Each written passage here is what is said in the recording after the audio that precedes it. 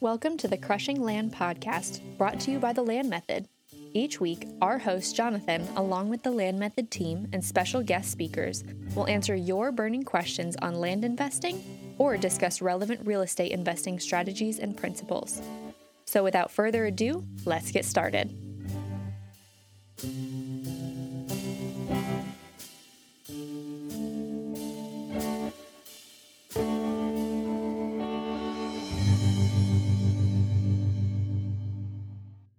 Hello, everybody, and welcome to this week's episode of our Crushing Land series, where we're going to talk with Jamal Brown about grinding out a successful land business. Now, before we get into it, if you've missed any of our previous episodes, you can watch them on our YouTube page, or you can listen to them on most streaming platforms. Look, no matter what business you're trying to start, there's always going to be challenges. I'm sure Jamal knows about that, right, Jamal? That's why we're talking today. The reality is that most businesses don't succeed because they don't overcome those challenges. In fact, according to the U.S. Bureau of Labor Statistics, about 20% of small businesses fail by the end of the first year. And that number goes up to 50% by the fifth year. So many of these challenges can be fixed. I believe the biggest problem most businesses face is not having the proper team in place and are not getting the proper training. You don't know what you don't know. For example, if you want to open up a McDonald's, you have to go through several training courses, one of which is a 4-day training at Hamburger University. And you might be thinking, why do I have to go through a week-long training to flip burgers?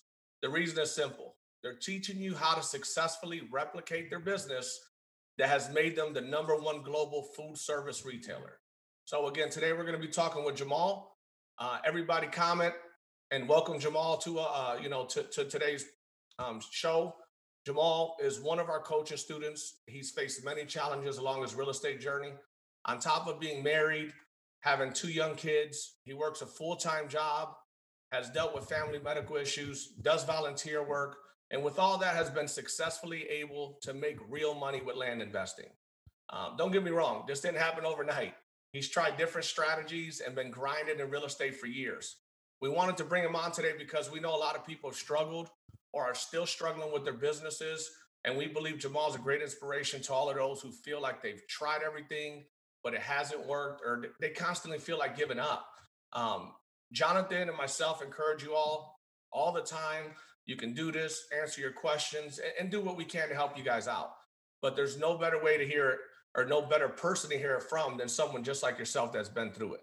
So Jamal, first I want to thank you for taking the time out of your busy day, man, to be here with us. If you'd like, take a few minutes, tell us a little bit about your story, how you started, some strategies that you tried, and, how you've been able to really build that momentum that you currently have. All right. Thanks for having me, Genus. So my story starts when I was like maybe 10 or 12 years old. It was summer vacation from school, and I was up late watching TV, and I saw an infomercial about how you could sign up to get this merchandise, and you could buy these little figurines and then sell them and become rich. And I was like, oh, I'm gonna do this. I'm gonna break my little piggy bank, and I'm gonna send in my money. I'm gonna buy my mom a house, my mom and dad a house, even though they had just built a house. I'm gonna buy my older sister, my older brother a car. So I did it. I was a dreamer early. I'm going to share this real quick. This is my first business card there, JB's Wholesaling. My first business card ever. And How old were you? How old were you when I think I was like 12. I want to say I was like 12. Wow. And my mom, I got my first little kit of figurines. And I begged my mom. I dressed up in my Sunday's best and my dress shoes. And I begged my mom to take me to the mall. It's a mall that's like, it's so old that it's closed now here in Phoenix. And I went store to store selling my stuff until a lady in there ran me off and said, you need to get a license. You got to get out of here, kid. You can't be doing that in here. So that was the beginning and the end. The only sale I ever made was to my brother, my brother and his wife at the time. And they bought one of my little jazz dog figurines. And that was it. That was the beginning and end of my entrepreneurial journey at 12 years old. But then, I have to say a big influence was my dad. My mom and dad are really hard workers. My dad worked for the city of New York and then the city of Phoenix. And but he always kind of kept a side hustle. So I got, that work ethic from him. I saw that, but he always kind of worked a regular job. So that was what was modeled for me. So um, me and my brother, my sister were first generation to go to any kind of collegiate training or college after high school. And so that was the training we got, basically go to school, get a safe job, be able to support your family. But I read a book when I was like 16, Rich Dad, Poor Dad, like a lot of people. And I was like, wow, Great this is book. different. Great book, right? I mean, I think every real estate person who does it now at some point read that book.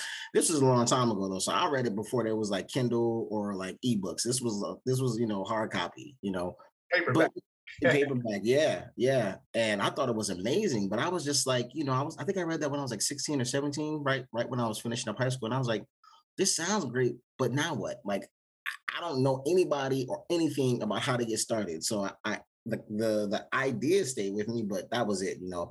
So I went on.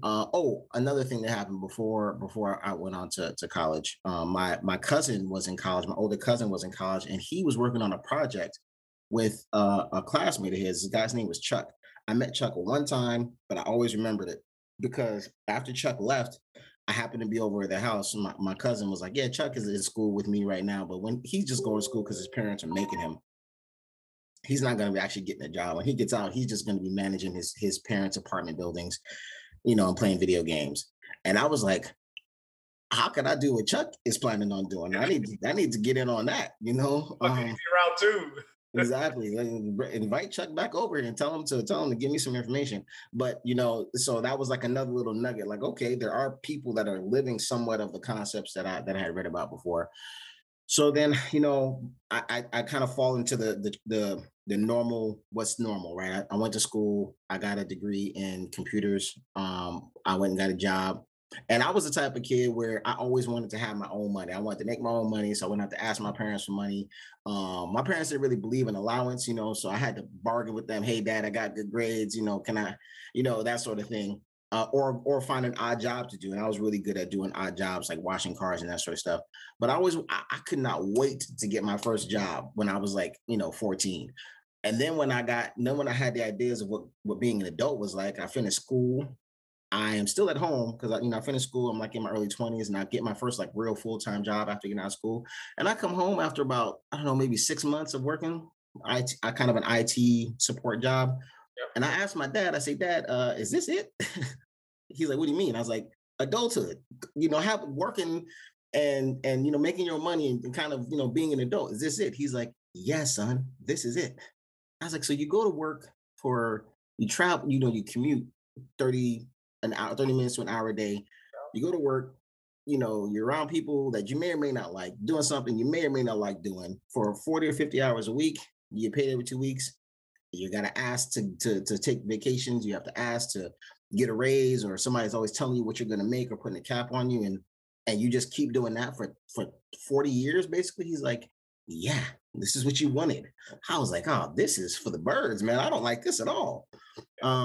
But what I did was I just focused on trying to progress in that space, get better jobs, jobs that I felt were a little bit more suited to what I wanted to do. But I've done a bunch of them, and they all are the same essentially. And that's just no disrespect to jobs, but I learned over time that a job in corporate America, which is I work for a lot of big companies, they're all kind of the same. You're expendable. You can be laid off. I was laid off.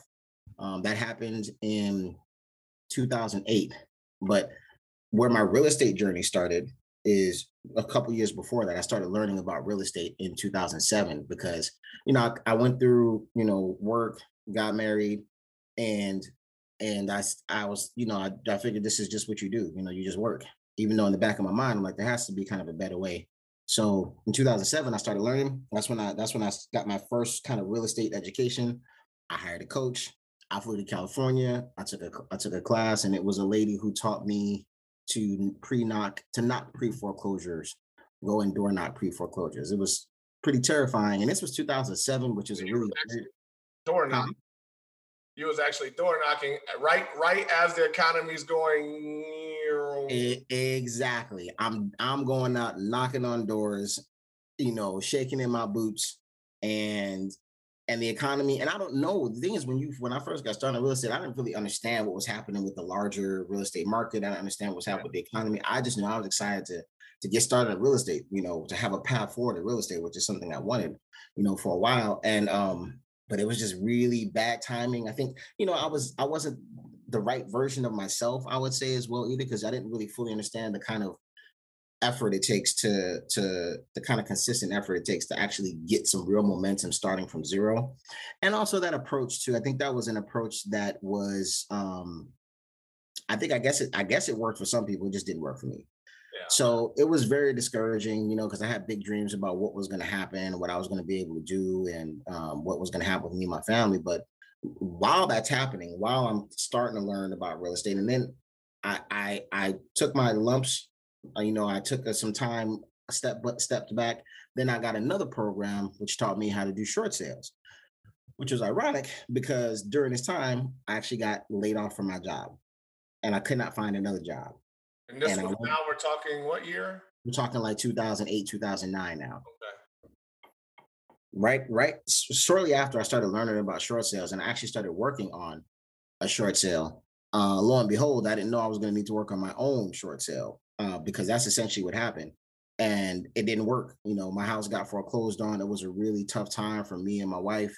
We found out we were pregnant with our first daughter. And I tried to start another business in Phoenix. At that time you could throw a rock and hit a foreclosure in any direction, a foreclosed home. So I started a business because I couldn't get a job. Like, it was the fourth quarter of 2008. I could not get hired at any job to save my life because it was basically the beginning or midway through what they called the Great Recession. And I could not get a job. I couldn't get a job at the company I got laid off from, and in another department. I couldn't get a job anywhere else. And so I decided to start a foreclosure cleanout company where, I took a little bit of money, a little bit of severance that they gave me, and bought a pickup truck and a trailer. And I figured, well, there's foreclosures literally everywhere. I had a buddy that was doing it at the time. So I figured, well, maybe this will be my exit out of corporate America. I can start this business, do really well with it, and never have to go back and get a job. But what ended up happening is I had a moderate amount of success. Not enough to sustain my family, though. Not enough to get caught up on my bills. My house still got foreclosed on. I'm negotiating with the bank through a short sale. They're accepting the offers that I'm bringing them, and then they raise the price, or they change it. And after a while, they change the criteria of what they're going to use to accept the short sale, which told me that they really had no intention of ever accepting it. Um, I had a mild stroke at this time. Went into the hospital. My little brother, who was my wife's actual little brother, but he moved in with us and we got really close. He was like my little brother. He died. He was young. He suddenly died. Wow. It was a really, really tough time.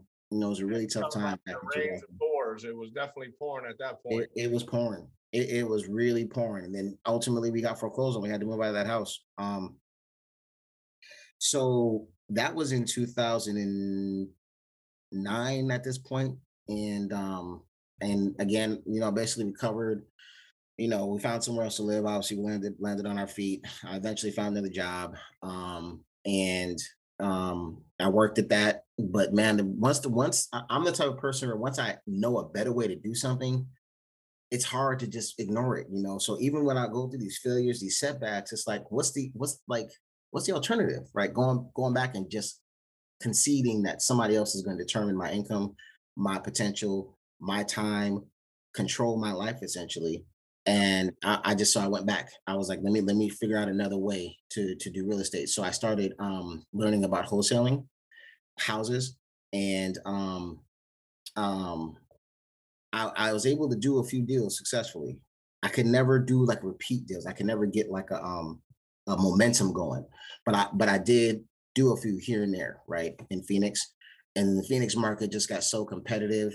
Maybe I just had a scarcity mindset, self doubt. I don't know. I was like, I went to go visit my grandfather, and he lived in Florida. And I was like, this is a lot like the Phoenix market, except for meaning the houses, the feel of it, how new, kind of on the newer end it was. A lot of Phoenix houses were newer at the time. I was like, this looks a lot like Phoenix, the area that Florida lived in. I was like, I wonder if I could do it here from Phoenix. So I got with a friend of mine who was also interested in real estate, and I figured I'm working full time, so maybe I can leverage somebody else to have a business partner, a really good friend of mine, and so we started working together.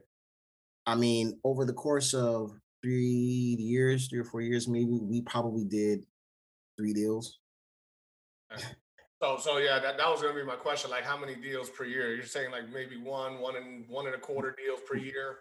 Exactly, exactly. Just enough to know, wow, like there's deals to be had, but not Yeah, systematized enough, not the right behaviors, not no coaching at this point, just taking a course here or there and trying to put the pieces yeah. together. Because And the so, initial coaching that you purchased, mhm, didn't actually, did you make money at all with that strategy?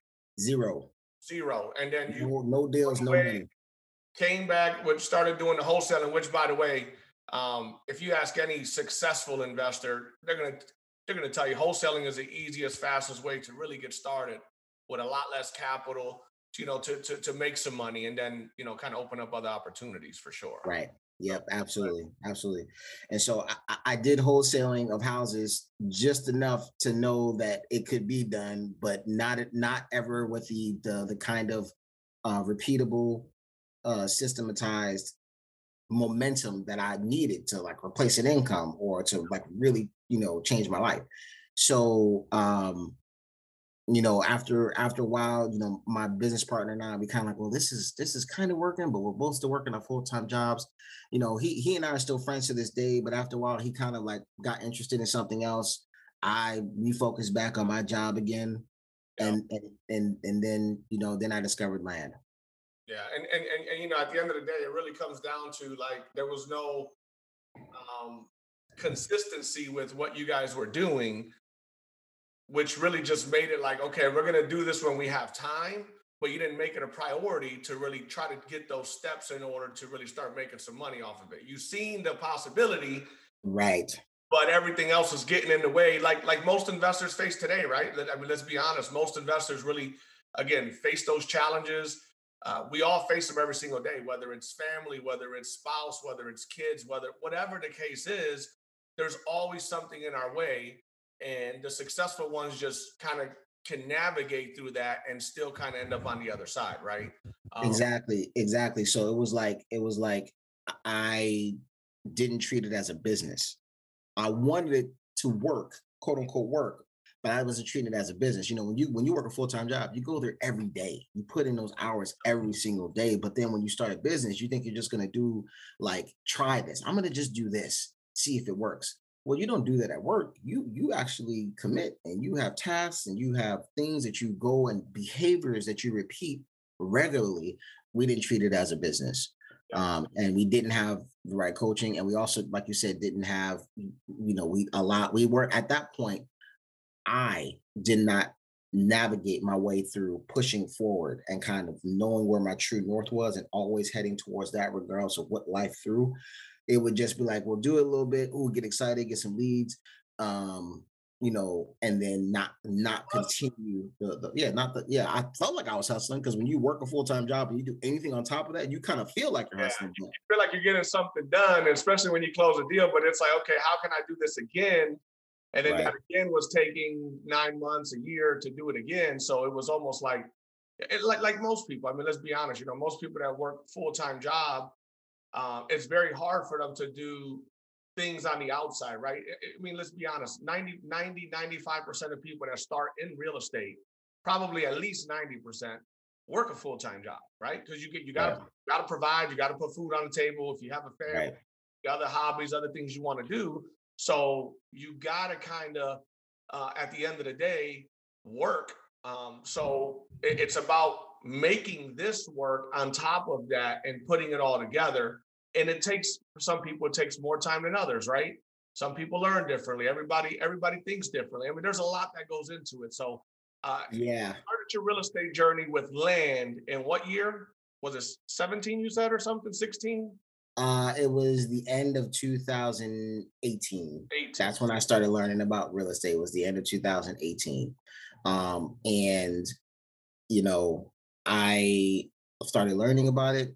And the thing that drew me to land was I want to go back to something you said before too, because different people learn differently, and I always wondered why don't I hear about these success stories where these guys do exactly what I'm learning, and then it's like boom, boom, boom for them, right? But with a lot of success stories, all you can really get is the highlights, like the backstory. Even with me, people may not know some of the stuff I went through to get to where it happened for me. And that's not to say that you have to go do that, but I always like said, well, is there something going on with me? So when I started learning about land, I was like, oh, this looks like something that can fit for me, something that I can see works, and something that I really feel can work for me, right? What I've since learned is that it really can work for pretty much anybody who puts in the work. And so in Keyword, 2018, huh? keyword, put it into work. Put in the work. And when I got laid off back in 2008, that pain, that was a really tough time. That stuck with me. So even when I would refocus back on my job, in the back of my mind, I know that tomorrow I could go to work and they say you're laid off. At my job now, it's happened. Like in the past year since COVID, people I worked with every day, next day laid off, gone. So job security is just it's an oxymoron, and so I always kept that with me, which is why even though several things didn't work for me, they felt like failures. I would always come back to real estate, and when I came back and when I started learning about land, I was like, okay, all right, this is my next move. This is what I'm going to go with, and this time I'm going to really push. I'm going to really try to embody the behaviors that will help make it a success. But I had a lot of doubts. I had a lot of previous failures, One question I had was, was it the doubts because of the previous failure? Was it the doubt that can this really be done? Like, what was the doubt? Tell us a little bit about that. So there's several, right? There's the previous failures, like, oh, I've tried this before and it didn't work. Next can it really happen like this? Because there are people who simply sell courses that they know don't work. So it's like, does this really work? Then it was also myself, me. Is this going to work for me? Like, do I have the right stuff to make it work? And what I decided is I'm going to push to make it work, and I'm going to grow myself along the way through the work.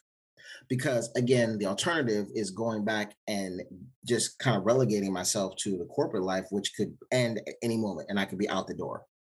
I want to have a little more control of my destiny. So like, I wouldn't say I like doused or solved all of my self doubts before I got started. I just said, you know what? I'm going to keep learning. I'm going to keep pushing forward. And then I'm going to try to grow into the type of person who can embody the success that I'm after. Gotcha. So, end of 18, you started. Mm-hmm. And from I know you worked with another land speaker. Right. And when you started with this land speaker, like you went through this, obviously you purchased the system. Was it you purchased the system? Yeah, the home course. Mm-hmm. Home study Yep. course. And how long before you got your first deal, I should say? So it depends on when you say I started. If I say the end, let's say November of 2018, I didn't close my first deal till May of 2019. Okay. And I closed one deal in 2019. And mind you, I talked a lot about my previous like events that happened in my journey. While I was closing that deal, meaning I'm talking to a buyer, getting to the point where we're actually, hey, we're putting this on the contract. My wife is pregnant with our second child at this point. Way later, my kids are 9 years apart, but my wife is pregnant with our second child. We're having a serious medical issue happening with this because it was an emergency. My wife had a complication right when she was giving birth that threatened her life, threatened my son's life, and it looked really, really, really bad. Meanwhile, I'm getting calls from the buyer because he's getting to the point where he's ready to sign a contract. So the point is that life is not going to pause for you to put the pieces together. Life is not going to stop while you try to pursue what you're after, pursue your goals. Life is not going to stop, and it didn't stop for me. And but because through the self doubt, through some of the failures, when I set my mind to like say, hey, I want to really do this, I knew what direction I wanted to go in. And so there were times he would call. I'm holding my infant son in the NICU, the infant ICU, right? or he's calling and I'm holding my wife's hand because she's in ICU. But when she's asleep and she's resting, and my son is asleep and he's resting, I go out to the hallway and I call him back. And he doesn't know what I'm going through. He doesn't care. They don't, business doesn't care what you're going through. He doesn't. But every opportunity I got, I'm trying to push that deal forward because I understand the importance of the proof of concept, because that's really what it was. His first deal is the proof of concept. Like, can I get this to work? Yeah. So I was like, I can't let this just fall by the wayside. Plus, it was a good distraction from what I was going. That was the worst period of my life, even more so than what happened in 2008, because I almost lost my wife and my son. That's well, sad to hear, man. I'm glad wife and son and everybody's doing great now. Yeah, they're doing excellent now. So let me go back. 2019 to one deal, land deal. One land deal. Working the system. Now, as far as work you were putting into it, were you pretty consistent in doing the business? Like, were you like sending out letters and following up, or were you like procrastinating a little bit? Were you taking it serious? Were you taking it like 50%, or was it just a hobby like you did in 08? Yeah. So I will say that I took it a lot more serious than I did when I had started in 07, 08, but I was not consistent. And I was trying to work within a limited marketing budget. I was working kind of with what I had. So, on the one hand, it was like, I don't have a lot to work with, but I want to work with what I have. On the other hand, some days, some weeks, I would say it was like, you know, based on what I have to work with, I don't know if I'm ever be able to get this done. So I still was struggling with the self doubt, and I just wasn't consistent with the behaviors, because I would allow what I thought were limits to kind of hold me back, and also I wasn't in rhythm. I wasn't on rinse and repeat. I wasn't treating it 100% like a business. I still was working on being consistent, still working on kind of following through and following up. On that one deal, I for whatever reason, it worked out where wherever it was time for me to talk to this one seller, I was able to, get her on the phone, and she talked for sometimes hours. And at the time, it was tough, but I was like, if she's investing this amount of time, maybe this will turn into a deal, But there's other people who I probably should have followed up with that I didn't, that I maybe would have got more deals done in 2019. So the short answer to your question is no, I was not consistent when I first started. Gotcha. Now, so after this happening twice to you, when you hired a coach, tried one strategy, then started doing the wholesale strategy, then doing the land strategy and only doing the deal, like what in you, why did you continue to invest? Like, why didn't you just quit? Like most people would have, let's be honest, right? 3 tries, 3 strikes, you're out kind of thing. Yeah. And at this point, you were like on your, almost like that pitch was almost hitting the plate because it was so close from a whole year and only doing one deal. So like why did you just quit? Why did you continue to do it? Yeah, so I did quit, right? But I didn't stay quit. I don't know if that makes any sense. Like I would quit. I would. Short term, like a month or two, right? Like I quit. Yeah, because I'm like, well, people are overnight successes with this stuff, but I can't get this to go. And mind you, I'm married, I have a job, I have a family. So there's times when maybe my wife doesn't fully understand what I'm really trying to do, and I'm producing results every so often, but I'm not producing the kind of results that really make it worth it to her for the sacrifice of time it takes for me to educate myself, for me to go after this stuff. So there was tension at home with that stuff too. So it was easy to. But also remember, you have a newborn at this point.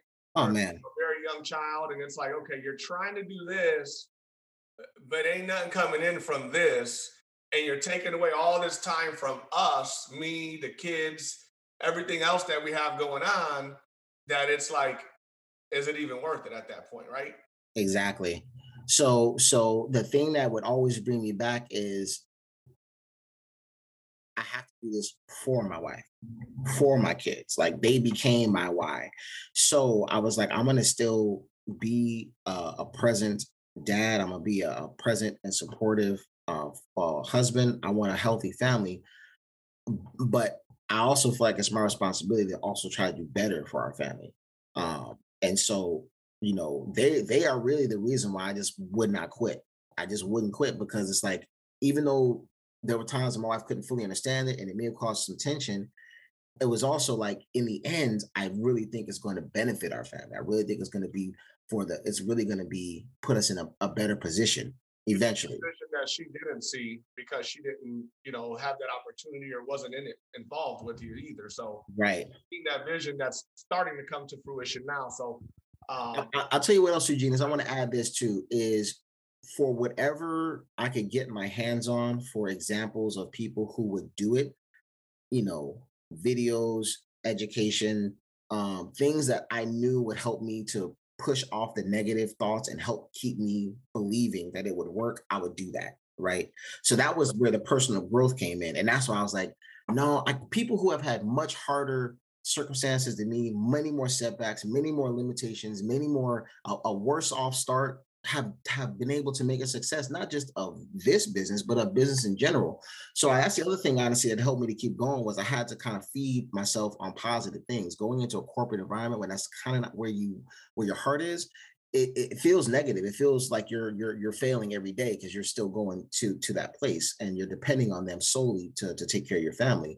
So I had to kind of feed my mind on other things that I would help me to say, no, there's other people doing other things besides just what my programming was, my programming of the 9 to 5 and just doing that. Gotcha.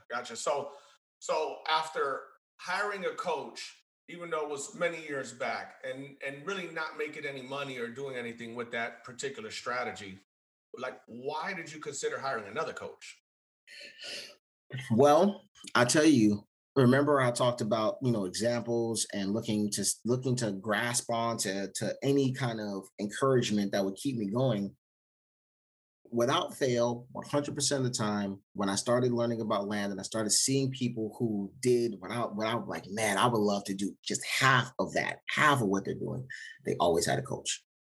100% of the time, they always had a coach.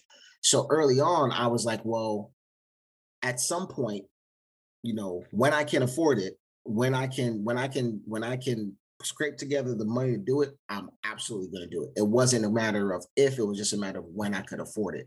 Yeah. Right. I couldn't swipe a credit card. My credit was damaged from the foreclosure. So I had to be able to put together money or close enough deals to support that. But it was like, that's it. Like I added that to my list of things that were a requirement to be successful is I have to get some guidance because I know me. I'm over analytical. Yeah. I can overanalyze. I also have to fight negative thinking. I gotta, stay positive. I got scarcity mentality. All this isn't gonna work for me. Like I'm gonna try it, but it's probably not gonna work.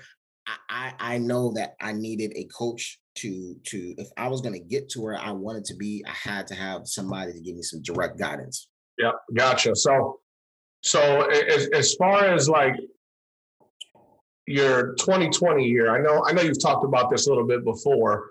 Started working with us in second quarter or so of 2020, I believe. Midway through first quarter. Yeah, midway through first quarter. Okay, in 2020, and last year 2020, you finished the year with, I believe you said 10 deals. 10 deals, 100K gross profit. Okay, 100K gross profit. And that kind of helped kind of propel for this year, which I know when we talked in January of this year, you had huge goals. Remember, we did the one training we got you into, and you had huge goals for this year that seemed very unattainable at the time. But it was like, you know what? I'm going to put my best foot forward, and I'm going to do what I can to reach that. And then in July, July or August, I believe it was, you put a post in the group that you had attained $100,000 in 1 month, which was a huge feat for you, being from what you've done and where you've come from. So, what really convinced you to trust the land method enough to get into wanting to work with us? I'll tell you, I think the thing that convinced me the most was, first off, I had a proof of concept that I knew land worked. Okay, I knew land worked as an investment vehicle, as a business, as a strategy. I knew it worked, and I did the proof of concept. So I was like, well, I know I can do this. But now, how do I become the best version of me? How do I learn from the best? How do I get the best results absolutely possible? And that's what drew me to the land method. That's what drew me to Jonathan. Um, Jonathan is not, he does land. He's done, I don't know, I lose track of how many deals Jonathan does, Well but over he's 1,000. well over 1,000. But the thing is that Jonathan's real estate knowledge covers a lot of stuff. Like there's not much he hasn't seen, he hasn't come across. There's not a question that he doesn't have. First off, usually a very direct and clear course of action to take. Um, but at the very least, some guidance, like some real quantifiable, authority based, experience based guidance. So I Yeah. was like, if I have a strategy I know works, and and I've been able to do somewhat of a proof of concept, even if that proof of concept was very individual, but I have all these examples that I see of people doing it that seem regular. Like I'm regular. I don't think there's anything special about me. These are regular people doing it. I need to get to the best source of guidance that I can get my hands on. And Gotcha. that's why I was like, I gotta go with the land method because I want to grow and I want to do it in the smartest, best, fastest way possible. Gotcha. Gotcha. Absolutely. So, um, as far as like working with us and, for a while now, do you feel like you've been held accountable? Do you feel like you've gotten what you thought you would get when you started? I mean, I feel like that's one key to helping me grow was being held accountable. Right? You can make promises to yourself and say, I'm gonna do this, but then life gets in the way. I know I've said that a few times when we talk, but life really does get in the way, especially with, I don't care if you're single and you don't have a wife or a husband and you don't have any kids, life still is happening every day. Life gets in the way. And that accountability, like, yes, like I could say, well, this is what I want to do. But then to have somebody holding you accountable and asking you, hey, how are you doing with this particular thing? What actions have you taken to move you towards this habit? Have you instilled this habit? What's your average been over the last X for what you were trying to achieve? The accountability is what helps you to get into the mindset of then holding yourself accountable to do the actions on a regular basis that are going to grow your business. Absolutely. It's key. Like it's super important.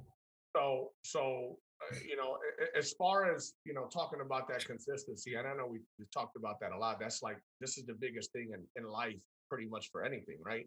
But Yeah. especially in real estate, I mean, consistency is the hardest thing for us human beings to be able to do. I mean, trust you me, I've been very successful, not only in the land business, but in real estate, in regular business, in a lot of different things. I've been pretty successful. Jonathan has been really successful with land, with houses, with other businesses that he's had. And we still fight with that consistency all the time. So, like one thing I try to do to try to stay consistent is take time off, right?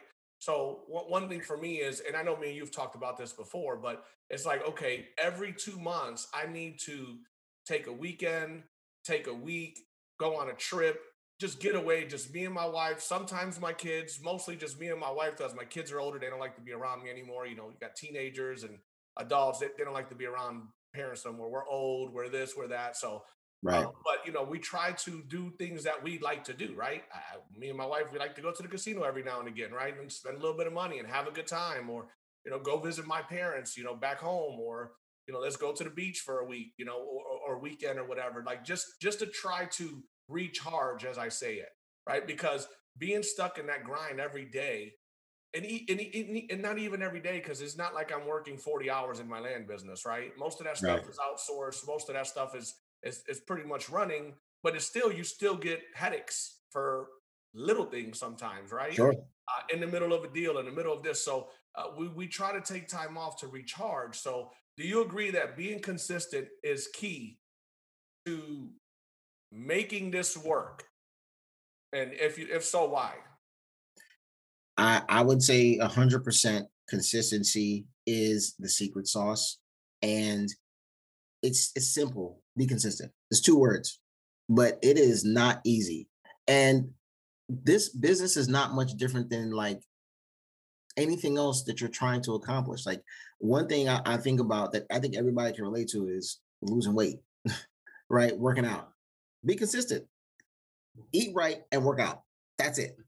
But it's not simple. I mean, it's simple, but it's not easy, I should say. It's simple, but it's not easy.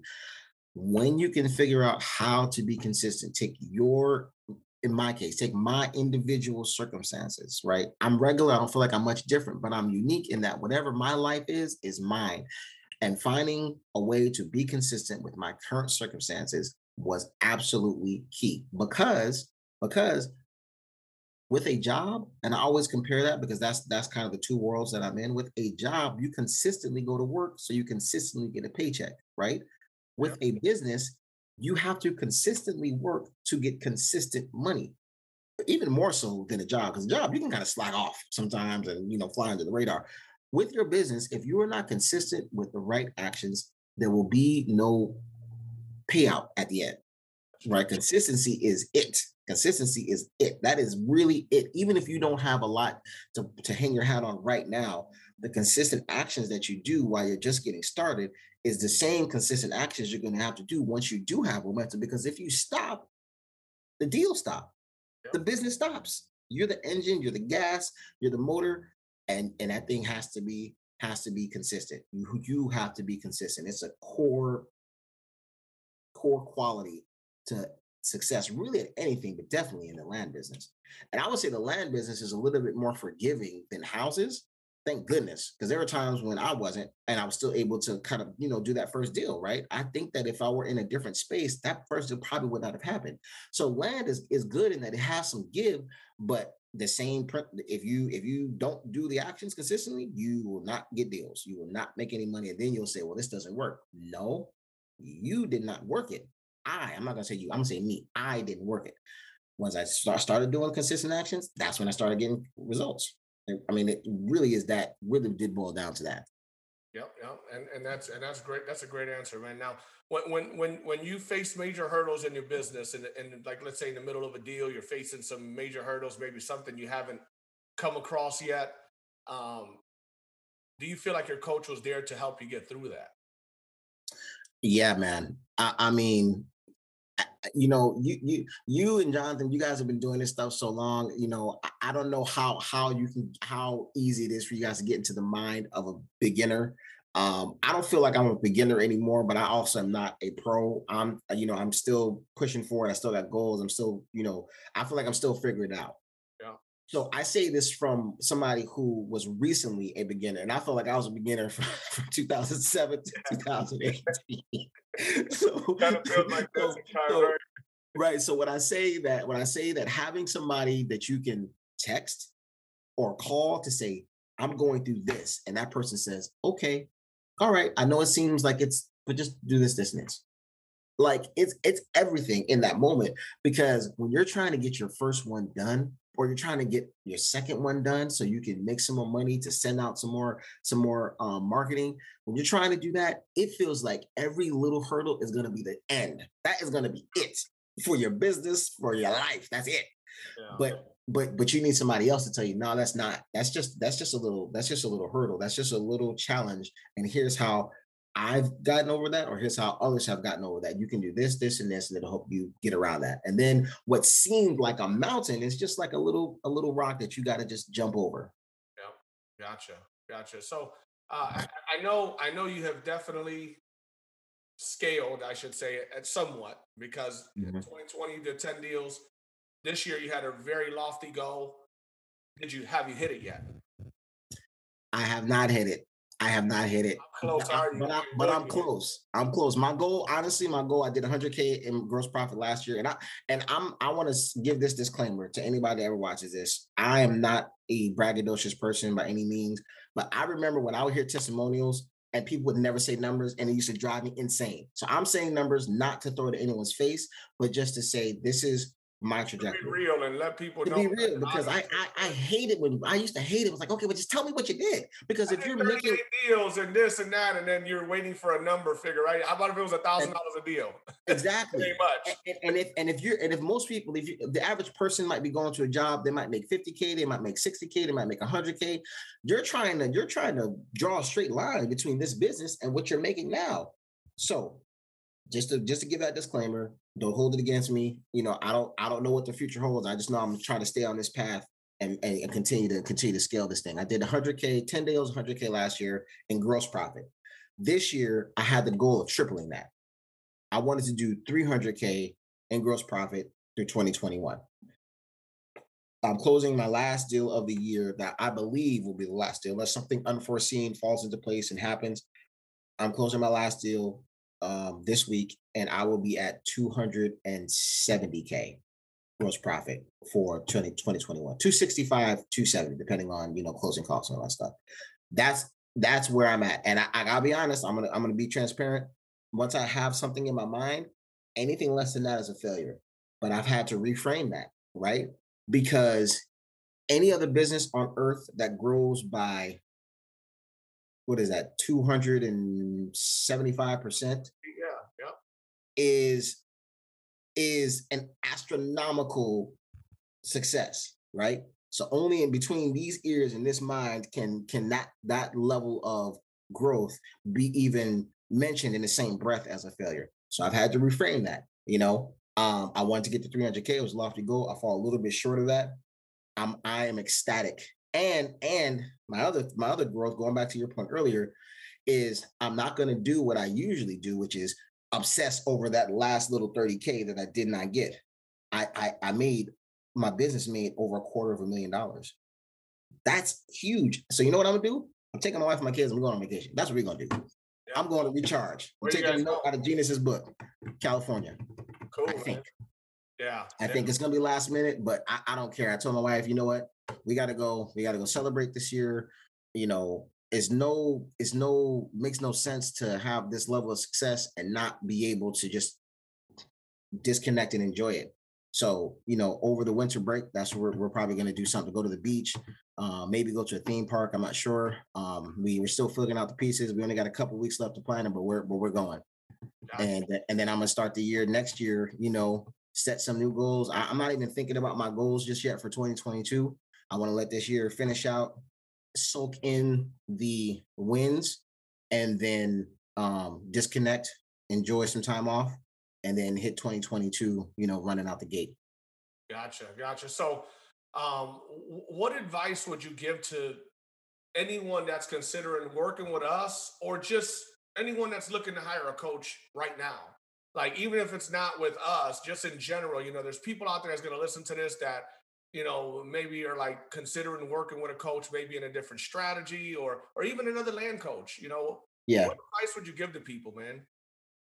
I think a lot of times as a new person, or let's say you're not new to business, but you might be new to a specific niche that you want to go and learn. And I think the thing that holds people back is, one, the cost. That's number one. Like, just keep it all the way real. That was me. It's like the cost. It's like, man, that's a lot of money. Two, is it gonna be worth it? I'm going to do all that, and is it gonna work for me? And what I'll say is, the advice that I would give is to not think about what you're going to give up, but to think about what you're going to gain, right? Price, what you're going to spend, what you're going to invest is always relative, right? Because what you're going to get out of it is really where the value is. So if I were to say, if you give me $10 today, Genius, I'm going to give you $1,000 tomorrow.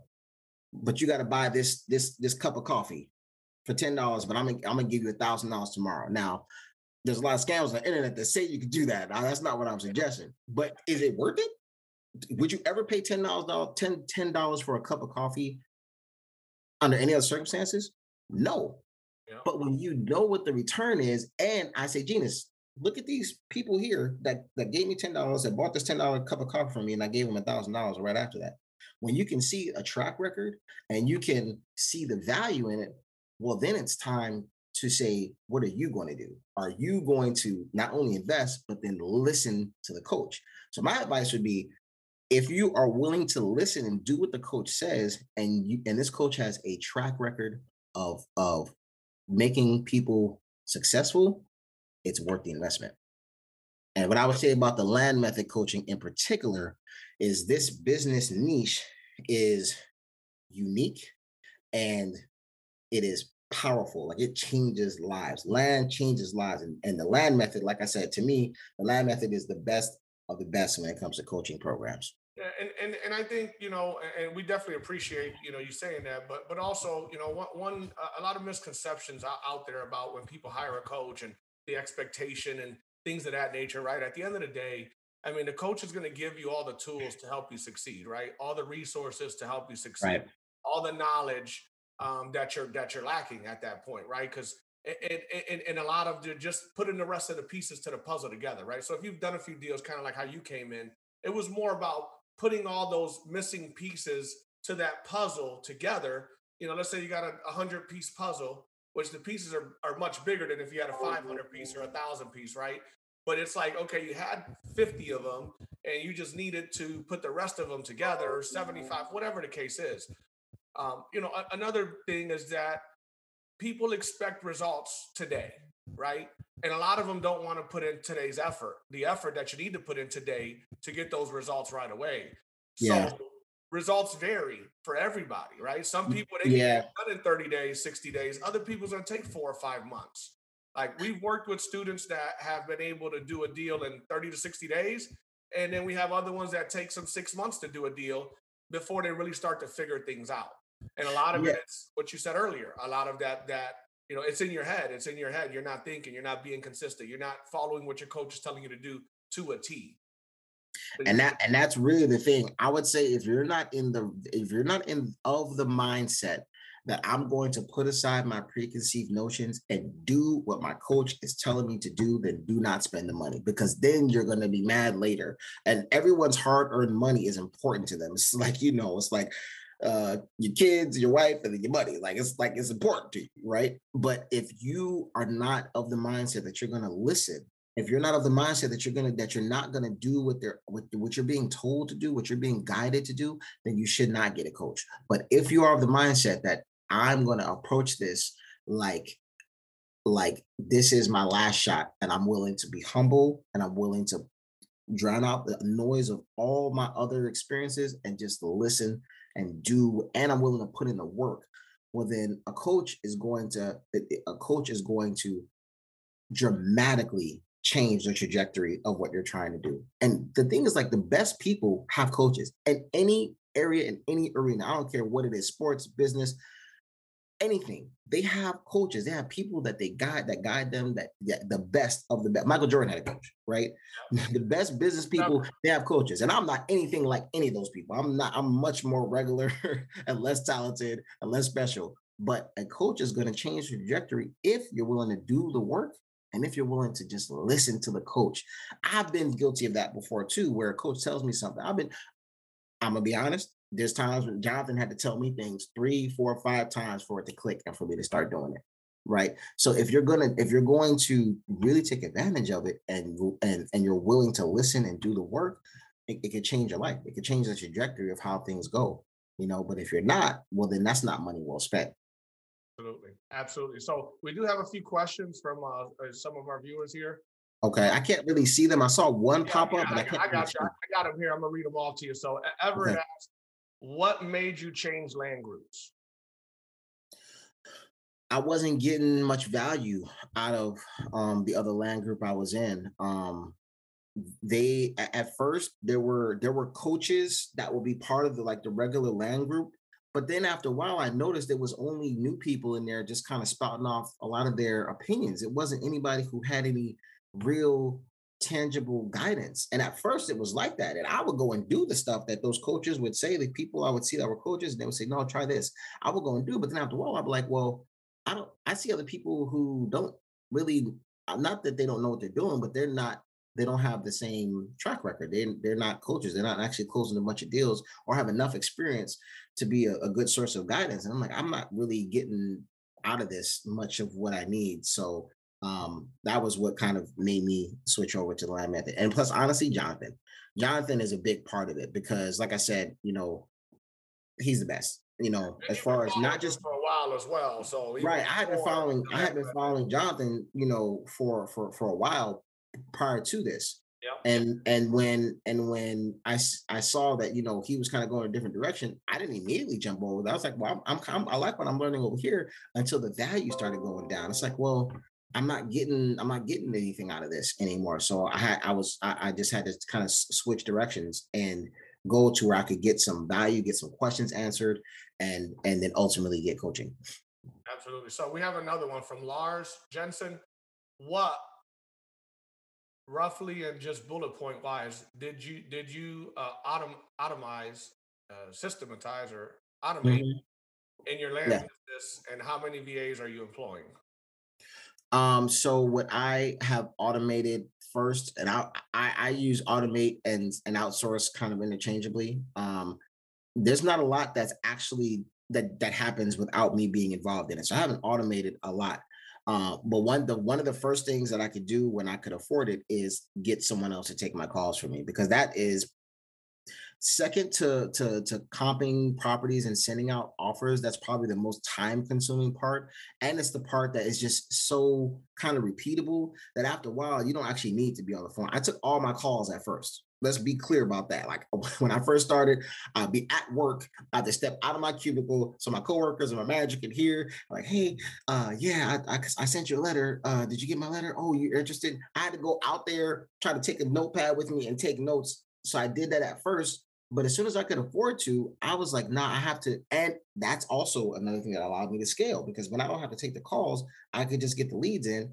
I can address a lot more. As far as VAs go, I employ on a regular basis, I employ one VA. I have a second one that I use that I learned about that I got from Genus and Jonathan to help me with formatting my list. So that's on an as needed basis, but I'm not necessarily need a list formatted every single week, right? So that's another person. That's another person that I use. So really, like one and a half, and that second one is really on an as needed basis. Yeah, but yeah, so you have one that helps you with your list. You have one that you actually employ for a bunch of little things that you need, and then Yep, you also have basically another group that takes the calls for you. So exactly. So if you want to call that a VA, I guess it's two to three then, right? yeah. So yeah, I mean, it's just about doing what works for you, Lars. I mean, that's what I would say. Do what works for you. Some people still take the calls.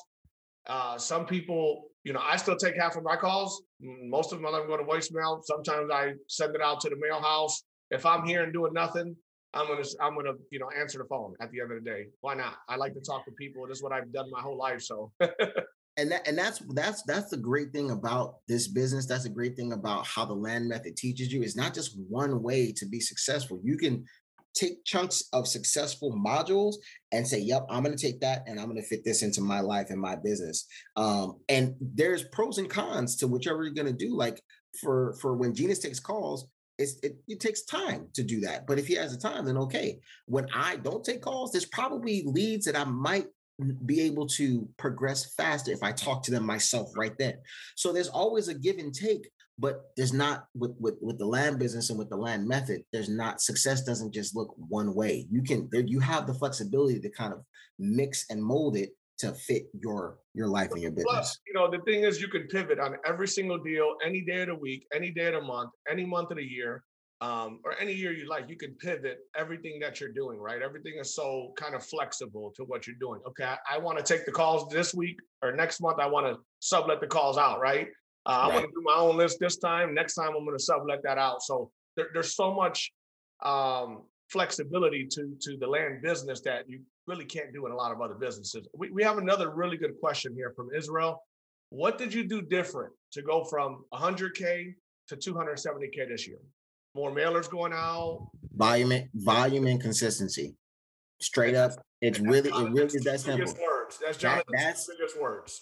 I heard it so much, it was annoying after a while. But then it finally clicked. Like that's really what it is. What did you do differently? Volume and consistency. It wasn't like I just always picked the best areas. There were some I can remember vividly. There are a few areas I mailed to. I did not get a single deal out of there. And you know what I did?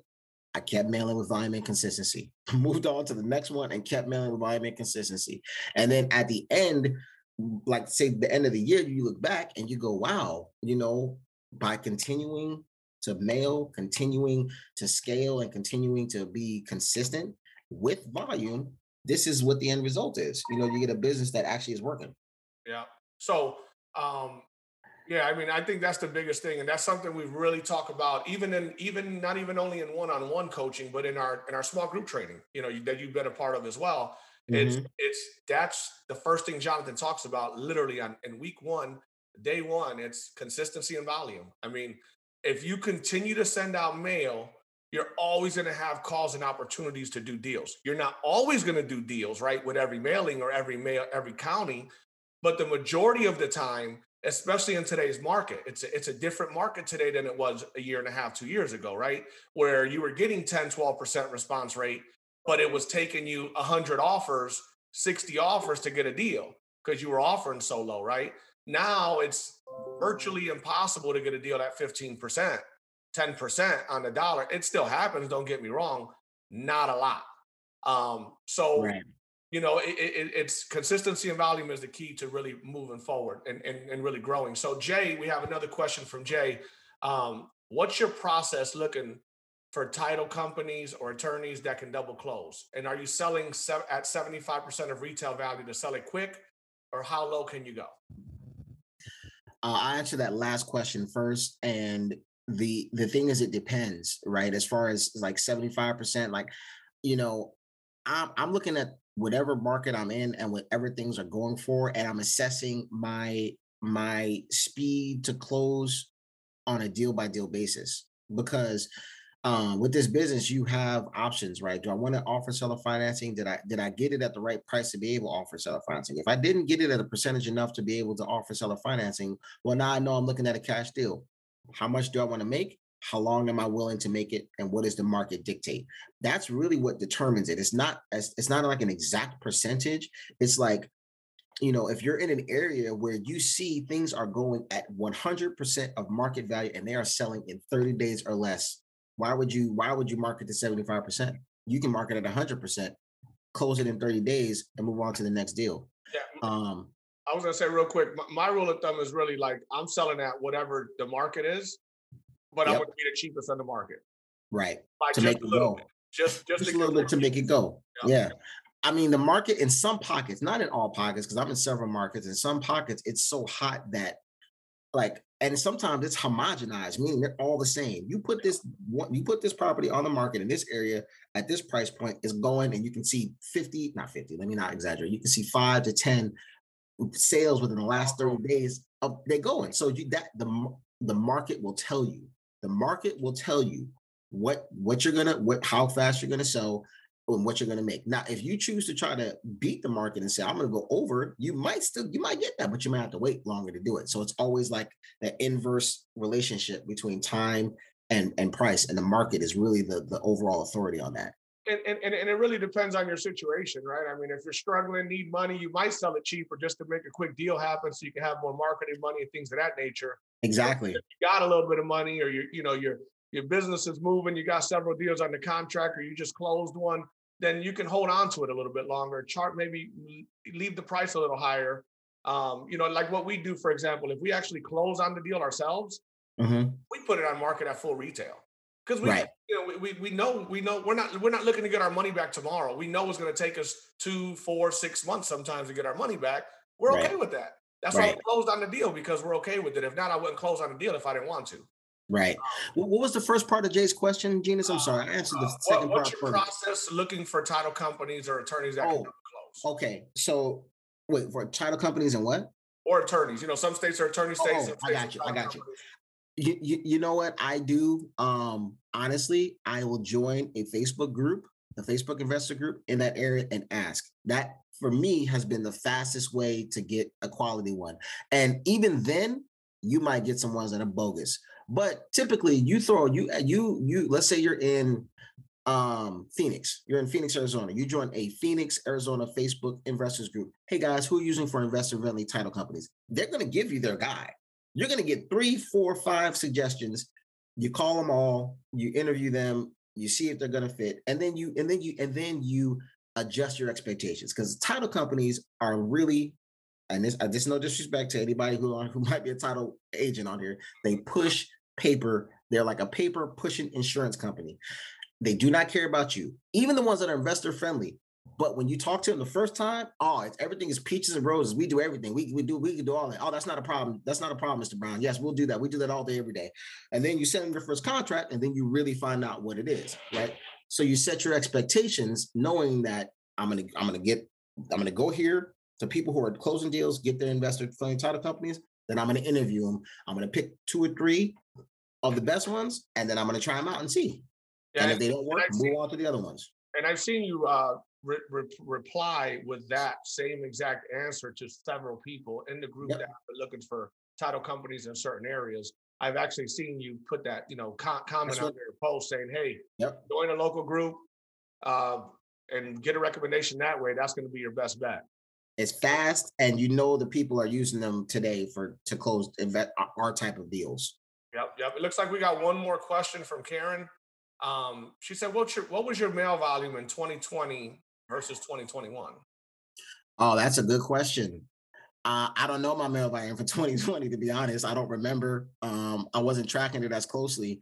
But this year, I just got a report from my mail house. I've mailed 38,000 pieces this year. So that averages out 700 a week or so. 700 a week. Yep. Right on average.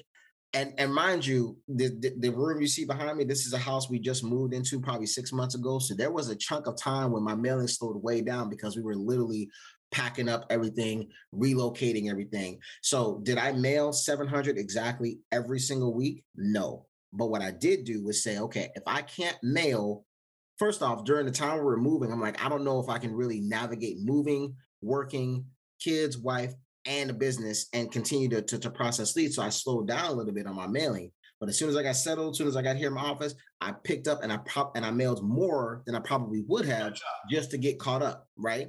And now that's a new metric, right? That's the thing about volume and consistency is that you get new metrics the more you do it. Now, okay, I mailed 38,000 so far this year. I'm probably not going to mail anymore. I think my last mailing is hitting this year, so probably is by the end of the year, probably around 39 or 40,000. But now I know that, right? I mailed X that year over this period of time. Next year, I can say, okay, how can I do that better? Now I have a data point to go off of. How can I do that better? I'm not too big on metrics. I'm like, if I'm closing deals, that's all I really care about. That's a key point. Yeah, that's a really good question, Karen, that I really just am only able to answer because I just asked that of my mail house like last week. But that was my volume. But think about this, everybody listening. Think about this: 40,000 pieces of mail. Let's say round up. 40,000 pieces of mail. Let's say the average, if you use a mail house, is going to be about 50 cents. If you do it on your own, it's going to be around 40 cents. So let's just say you use a mail house and it's around 50 cents. That's $20,000. Okay, $20,000 on 700 pieces of mail on average to make $270,000 a year. Is it worth it? Is this business worth it? I mean, like I said, you heard it directly from someone doing it, not us just feeding you stuff, not us just telling you stuff. And if you've been in our group and if you're new to our group, go back and look up Jamal Brown. Type his name in the group and you'll see he posts stuff. So it's not like he's just saying this. In July, he posted his $100,000 month, or August or July. I mean, he's posting some of his deal. He don't like to brag too much. I don't post much either, just for that one reason. People think, oh, you're bragging or you're doing this or you're doing that. Unfortunately, that's not who I am. I'm very private. But at the end of the day, I mean, people are making real money. Not everybody. There's a lot of people struggling, but there's reasons why people are struggling. You have to look in the mirror and say, what am I doing wrong? What help do I need? Am I willing to get the help? Can I afford the help, right? Again, whether it's with us or whether it's with somebody else. At the end of the day, if you're considering working with a coach, if you've done some deals, really want to take your business to the next level, if you're ready to finally start doing deals in 2022, remember, next month starts a whole new year, a whole new chapter in your life, right? This year is over with. It's done. If you hit your goals, great. If you got close to them, great. If you didn't do anything this year again, like maybe you did it last year or the year before, again, you need to look in the mirror and figure out, is real estate something I want to continue to do? And not only that, Jamal has done all of this through COVID, when people were losing jobs, when the market was kind of going down, and we had so much uncertainty going on. Now we're getting hit with all this inflation, right? I mean, I went to McDonald's earlier to get my wife something to eat. She's not feeling good. I spent $20 on 2 meals. I mean, it used to get a Big Mac meal for $5 or $6, 5, 6, 7 years ago. So Unfortunately, this is the new world that we live in. So you can't feel sorry for yourself. You have to just look in the mirror and figure out a plan of action. Start 22 off with a plan of action to make it happen. So if you're considering working with a coach, I definitely recommend you reach out to us. At least have a conversation. We're straightforward. We're honest. We will not pressure you.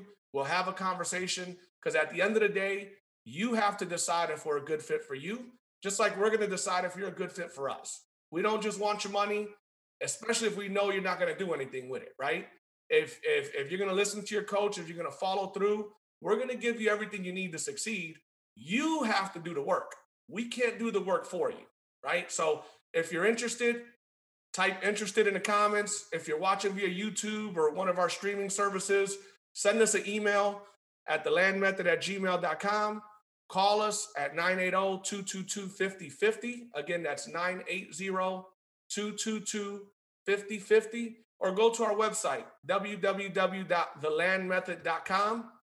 Click contact, fill out the form. Again, myself, John, one of our team members will reach out to you. And again, just have an honest conversation and see if we're a good fit or not, man. So Can Jamal, I add one more thing, Genus? Yeah. You mentioned John. I remember talking to him when I was at the same point of a lot of these folks are here now. I would like to add also, in addition to wife, kids, COVID, we also have a volunteer work that's very near and dear to our heart that we are trying to grow and do and devote even more time to. So there's no excuses. If you want to make them, that's fine. But you're only robbing yourself. And when Genus asked, can you afford it? I would ask, if you look back over the last 12, 24, 36 months of your life, your income, your business, your goals, can you afford to not make a definitive move, not hire a coach to help you grow your business? Can you afford not to do it? Not what it's going to cost you per se, but can you afford what it's going to cost you to not do it? I think about, what if I didn't do it? My life is dramatically different now than it was even 18 months ago. Dramatically different. I could not afford to not do it. And if you're in that same spot, it's worth at least a conversation to explore it, with Jonathan and Genus or John.